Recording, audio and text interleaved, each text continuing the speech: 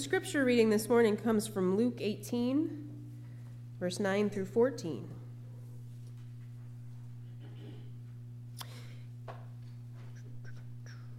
He also told this parable to some who trusted in themselves that they were righteous and regarded others with contempt. 2 men went up to the temple to pray, one a Pharisee and the other a tax collector. The Pharisee, standing by himself, was praying thus: God, I thank you that I am not like other people, thieves, rogues, adulterers, or even like this tax collector. I fast twice a week. I give a tenth of all my income. But the tax collector, standing far off, would not even look up to heaven, but was beating his breast and saying, God, be merciful to me, a sinner. I tell you, this man went down to his home justified, rather than the other. For all who exalt themselves will be humbled, but all who humble themselves will be exalted. The word of God for the people of God. Thanks be to God. This passage reminds me a lot of how our society operates lately. Specifically, I'm thinking about television.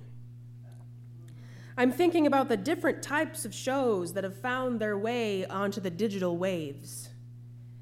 The last surviving soap operas and reality shows give us a glimpse into some pretty terrible lifestyles that often have us thinking, well, my life is pretty out of control, but at least I'm not like that.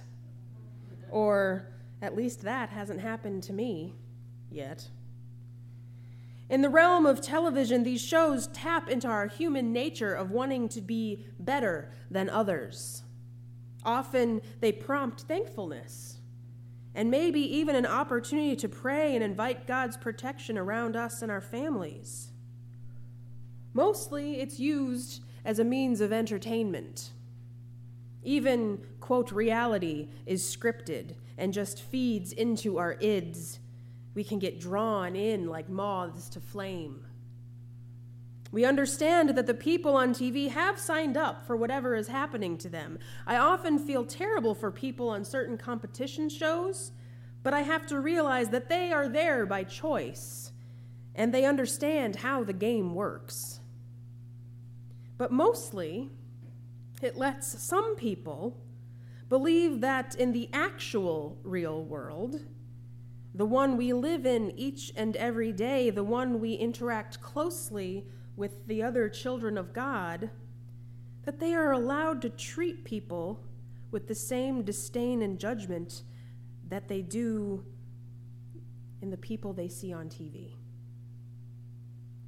There are a few words that have come up in this passage and in the one that we read last week that I just want to make sure that we're all clear about. There are some words that repeat over and over, so we know that they are important. And because we often watch too much television, the biblical meanings of words often become misconstrued and misused. The words I'm thinking about are justified or justification, exalted, and humble. Justification in the theological sense means an action of declaring or making something righteous in the sight of God. It is about reconciliation, pardon, and restoration. It is about the gift of God's grace given to us freely. So praying justly and with justification is to understand and be reconciled to the knowledge that through Jesus Christ our sins are forgiven, that the image of God, which has been distorted by sin, is renewed within us through the death and resurrection of Jesus Christ. To be exalted is to be lifted up. To be or become higher in status or praise. Theologically speaking, we exalt the Lord Jesus Christ, King of kings and Lord of lords. In the non-theological view, we put status upon someone or something and strive to have a piece of that type of praise that we place upon them. It often leads to classism or cliques. And when used for others rather than for Christ, it can often come back to bite us. Humble seems to be something that is self-explanatory, being the opposite of someone who needs attention, someone who can rest easy in the truth of Jesus Christ, someone who realizes that there is a God and we are not he. It is to remain modest and not put our own sense of importance above others in our lives. To be humble is to remain relaxed and groovy through life, not to pass judgment on others, but to remain steadfast in our faithfulness. These two men in the parable today are both doing as they should. They have both gone to the temple as they should. They are both praying as they should. They are both exercising the Psalms as they pray. The Pharisee is praying Psalm 17, 3-5. If you try my heart, if you visit me by night, if you test me, you will find no wickedness in me. My mouth does not transgress. And for what others do, by the word of your lips, I have avoided the ways of the violent. My steps have held fast to your paths. My feet have not slipped. The tax collector prays from Psalm 51, verse 1. Have mercy on me, O God, according to your steadfast love. According to your abundant mercy, blot out my transgressions. So both men are following Scripture. What then could Jesus be trying to say with this parable? It boils down to the last bit that the Pharisee prays as he's listing all of the people he's not like, even this tax collector. Pride is the issue that Jesus is pointing out here. The Pharisee continued to place a barrier between himself and another person praying to the same God that they both worshiped. The tax collector did things differently. The tax collector was therefore counted as less than, because it was presumed that he was a cheat, stealing money or collecting on the Sabbath like so many others in his field. As Jesus pointed out, the tax collector humbled himself before God, recognized his own shortcomings, and was justified. Just as Jesus said to those who exalt themselves will be made humble, and those who are humble will be exalted. Does that last part sound familiar at all? Sounds to me an awful lot like Jesus' declaration that the first shall be last and the last shall be first. Jesus' mission is not to simply change the direction of a line or take away from one group to give to another.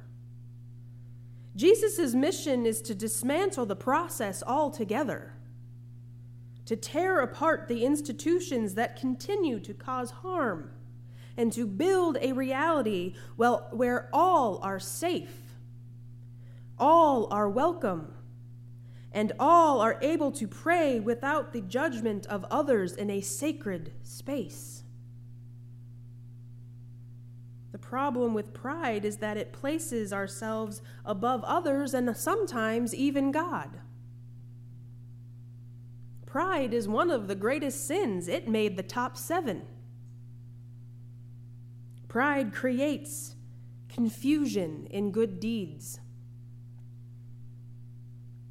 If you need to go around telling others of your good deeds, is it really good? Christ reminds us not to let the left hand know what the right hand is doing, which means to do the good work as you are supposed to do and move on. Do not list off all of your wonderful tasks that you've completed. When our good works are truly good, they will speak for themselves. Justification is based in love, not in perfection or pride. Now, the Pharisee is not deemed a sinner by Jesus. He is not condemned. Rather, he is used as an illustration of someone who has a little bit more work to do in order to move closer to perfection. The Pharisee viewed his faithfulness only in comparison with others. We should not measure our faithfulness with someone else's. We should not measure someone else's faithfulness with ours. It is not private because we should live out our faithfulness for the world to see, but it is personal. The relationship someone else has with God does not dictate your relationship with God. If someone believes differently and executes their faith differently, it has no direct impact on your relationship. Someone else cannot dictate how you love and care for your neighbor. If it does, then perhaps there's more work to be done between you and your Savior, Jesus Christ. The perception of others does not matter in our own relationship with God and the creation. When we are living truly into the kingdom of God, loving God with all of our mind, body, and spirit, and loving our neighbor as we love ourselves, the perception and opinion of God is the only one that matters. We cannot earn God's grace because it is freely given. We can only accept it and give thanks for it. The Pharisees' comment about the tax collector suggests that the latter has not received God's grace. He is presumed to know by the man's job and outer appearance what his relationship with God must have been. He assumed the tax collector was falling short. But true discipleship is seeing everyone as beloved children of God. It is balancing love of God and love of neighbor. I want you to remember those words as you move through your week, as you are perhaps tempted to pass judgment on those different from you. And it will happen, we are human. Remember and think of this. Which of you has truly accepted the grace of God? Is it the person going about their life in their faithfulness, or the one passing judgment? Amen.